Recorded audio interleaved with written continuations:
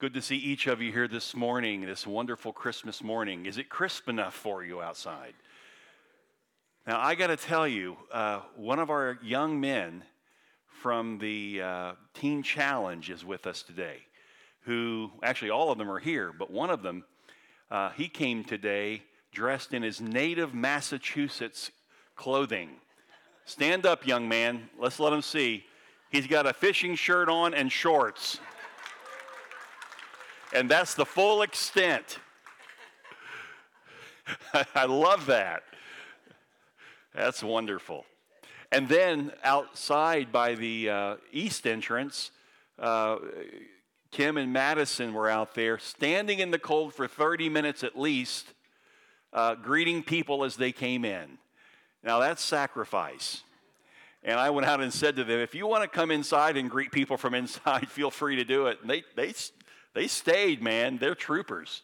So the price that we pay to worship the Lord on Christmas Sunday morning, and that's a good thing. It's a good thing to step out of the routine, to actually place worship of God above even family tradition. It doesn't mean that family tradition can't happen. It still has happened for some of you this morning, and for others, it'll even go on into the afternoon. But placing a value on the worship of God, and that's just a wonderful spiritual maturity in the life of the body. And I want to thank you for being here. Today, I want to focus on a text that I just came into that I thought, man, this really does address the Christmas story from a heavenly perspective. So take your Bible if you have one, and if you don't, just follow along. We're going to be in Philippians chapter 2. The Apostle Paul shares with us this great passage under the anointing of the Holy Spirit that adds color to the Christmas story in regard to the incarnation of God. And we typically read the story of Christ and his birth from a historically Palestinian view, right? We get the view of the Hebrews, or we get the view from the Romans. But we don't normally look at the story of Jesus' birth from heaven. And that's what we're going to see in the text this morning. It's interesting, from our view on earth, ground zero, what we experience, what human beings experienced when Jesus was born, and then to think and ponder what God experienced, what heaven experienced as Jesus, the second person of the Trinity, became a man. Incredible. So the text is Philippians chapter 2, verse 5. We'll start there and go through verse 8 just to read so you have a little context. Have this mind among yourselves, which is yours in Christ Jesus, who, though he was in the form of God, did not count equality with God a thing to be grasped, but emptied himself by taking the form of a servant, being born in the likeness of men, and being found in human form, he humbled himself by becoming obedient to the point of death, even death on a cross. Therefore, God has highly exalted him and bestowed on him the name that is above every name, so that at the name of Jesus, every knee should bow, in heaven and in earth and under the earth, and every tongue confess that Jesus Christ is Lord, to the glory of God the Father. Now, this is a text on the self-emptying of God in order to become man. It's very important, church, to our worship, even right now this morning, because what was actually going on when that little baby was born was also going on from heaven's vantage point. There's a sequence, and there's several points here. We could make it a 5-point sermon, a 4-point sermon, a 3-point sermon, very easily. I'm going to make it a 2-point sermon. We're going to go a little shorter today, but I believe that I'm going to be able to hit everything in 2 points. 2 steps as God became man, as God intended the world to be born in Bethlehem. Listen, two steps that occurred in the incarnation of God. And we might say that in reality, this is the real Christmas story. Not that the other story's unreal. It is very real in a physical sense. But this is the behind-the-scenes story. This is the story that you want to understand so that on Christmas Day, your worship of God is more fulfilling. It takes you deeper in understanding. And that's what we're going to read right now. So the first of two steps that occur in the incarnation. Number one, God abandoned a sovereign position. God abandoned a sovereign position. Let's look at verse 6. Who, though he was in the form of God, in a godly position, did not count equality with God a thing to be grasped. So when the Lord came into the world, he abandoned a position of sovereignty.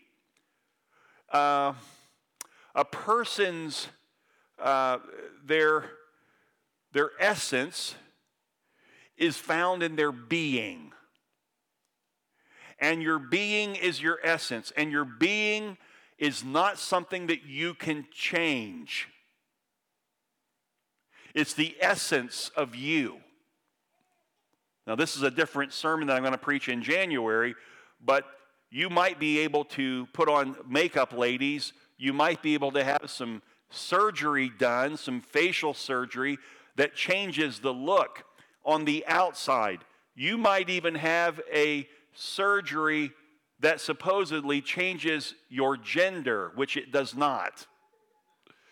But you might have those surgeries. But the essence of who you are cannot and will not change. The essence of Jesus is God. He is God. And that did not change in the incarnation. When the Lord came into the world, he abandoned the position of his sovereignty. He didn't abandon and lose his sovereignty. What the text says is that Jesus, in his essential being, was in the form of God. In other words, he is always, and will always exist in the form of God.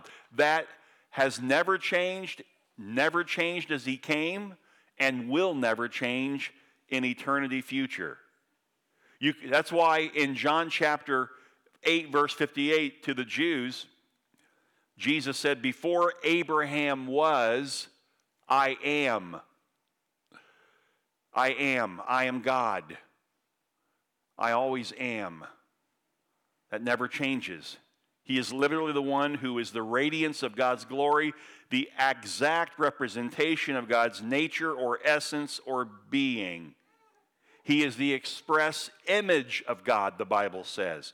He is literally the one who is God. And by the way, our entire Christian faith rests on this absolute truth about Jesus. In Colossians 1:15, Paul reminds us he is the image. Literally, he is the replica.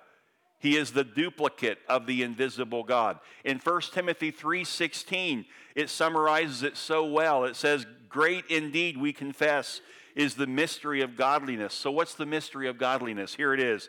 He was manifested in the flesh, vindicated by the Spirit, seen by angels, proclaimed among the nations, believed on in the world, and taken up in glory. Was in the form of God. In that word form, in verse 6, it really enforces something. The Greek word form is much different than the English usage of the word form. When we think of form, you might think in the construction world of a form that you pour concrete in so that when the concrete hardens, you take away the wood, the plywood, and you now have the form. But the form itself was the structure of the plywood for a footer, for whatever it is you're building. We see it differently. We might see a form as a piece of paper that you fill out. But the Greek understanding of the word form is far different. It refers to the word is, by the way, morphe, M-O-R-P-H-E, morphe. And in the Greek, it refers to the deep, inner, essential, abiding nature of something. When we say form, we could be meaning that he was in the form of something, but he wasn't really that form. The Greek term morphe means the essential nature. So while he might be in the Greek schemata, which is a picture of or a schematic, he was human, but he was still morphe, very much in his inner essence and being, he was God. The whole time Jesus was on earth, he was fully God. That is really important that we understand that and that we believe that. Otherwise, if Jesus went to the cross simply as a man, having lost his godness when he came in human form, then all that he did, including the cross, was simply nothing more than a humanitarian effort. Then we would say, like the Unitarian Universalist Church, that the meaning of Christmas is that we should carry the attitude of Jesus, who was a prophet that lived on the earth and did good things, and we should carry that attitude forward. I'm sorry, that is not who Jesus is. Jesus on earth was God, and Jesus, God, went to the cross and redeemed lost sinners who were absolutely desperate for help. That a man can't do that. Only God can do that. So when you think of little baby Jesus lying in a manger, you have to connect the dots back to Godhead, back to the fullness of God. Here's what I mean. That little baby Jesus came for one purpose to this earth: to seek and save lost people. Baby Jesus with those little baby, how many of you love holding a baby? There's nothing like it, you know. The smell a little baby. Oh my goodness, smell that little forehead, you know, and then you hold them and you put your thumb and they wrap their whole finger. Their fingers can't even touch. They're so small. The delicate, tender little fingers of Jesus. God gave him those little tiny fingers for one purpose: to be nailed to a cross. Nailed to a cross. That little tiny head that you just want to grab. I love all the little grandbabies, you know, that we have, the Lord has blessed us with, and we're so thankful for each and every one. And I'll take them when they're first born, and I'll hold them like this, their feet up against my big fat belly, and I take my hand and put it behind their head. Literally, my fingers can go all the way around to their forehead from behind. Little tiny head. Was given Jesus for one reason: to have a crown of thorns pressed into it. I want us to get the real picture from heaven of Jesus being made incarnate. This was not just a baby. This was not just a little baby lying in a manger.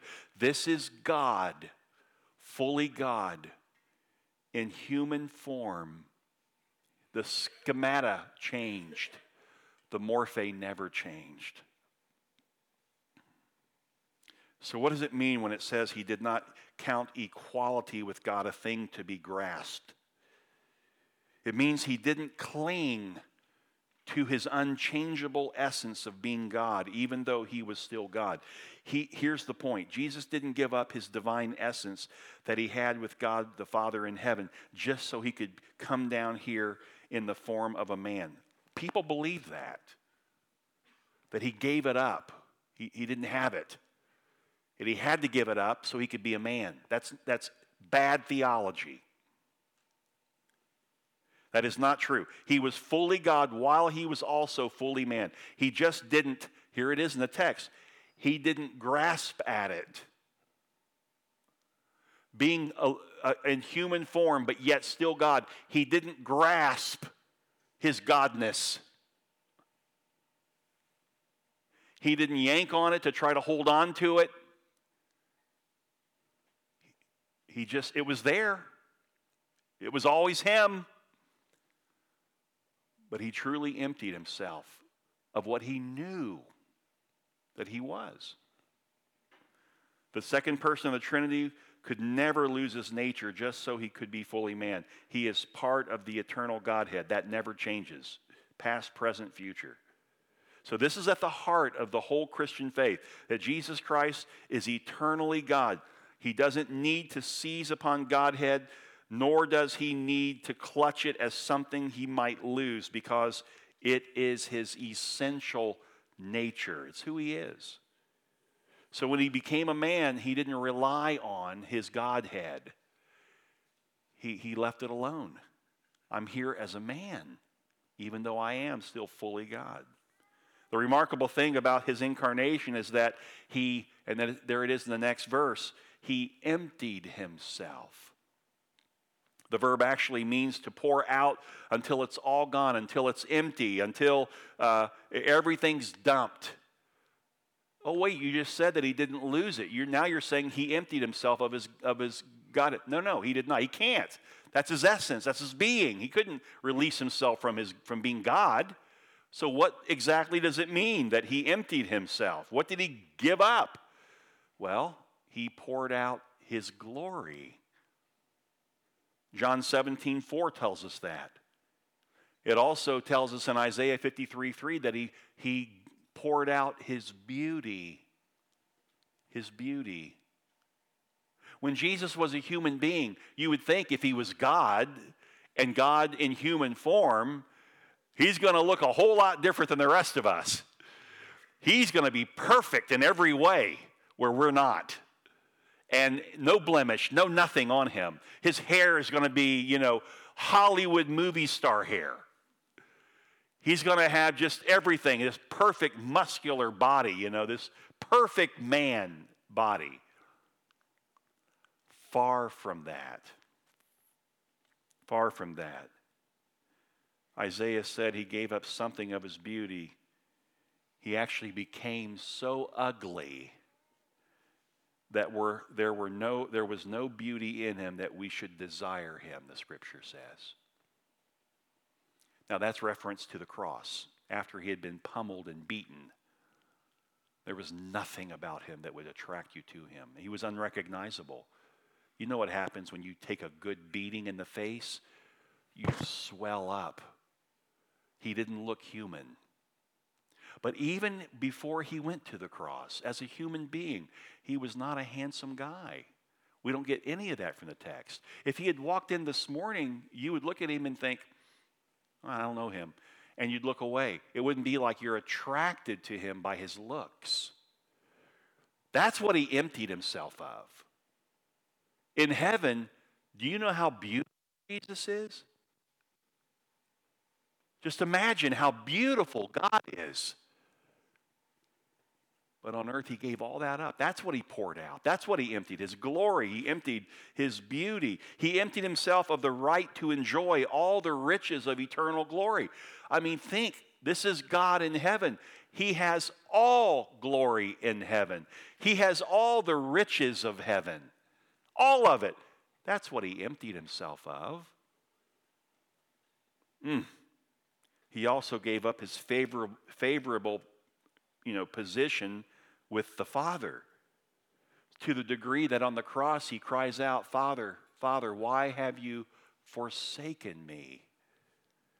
Jesus had all the privileges of heaven. He chose to become a servant to the Father and a servant and a Savior to sinners, for the sake of sinners, that the sake of the glory of the Father might be fulfilled. He's like a king who takes off his robe, walks down off of the platform, away from the throne, and as he steps off of the platform, immediately he's given rags to wear. And he's as common looking as all the peasants. That's what incarnation really represents. That is what your God, the Father in heaven, did for you.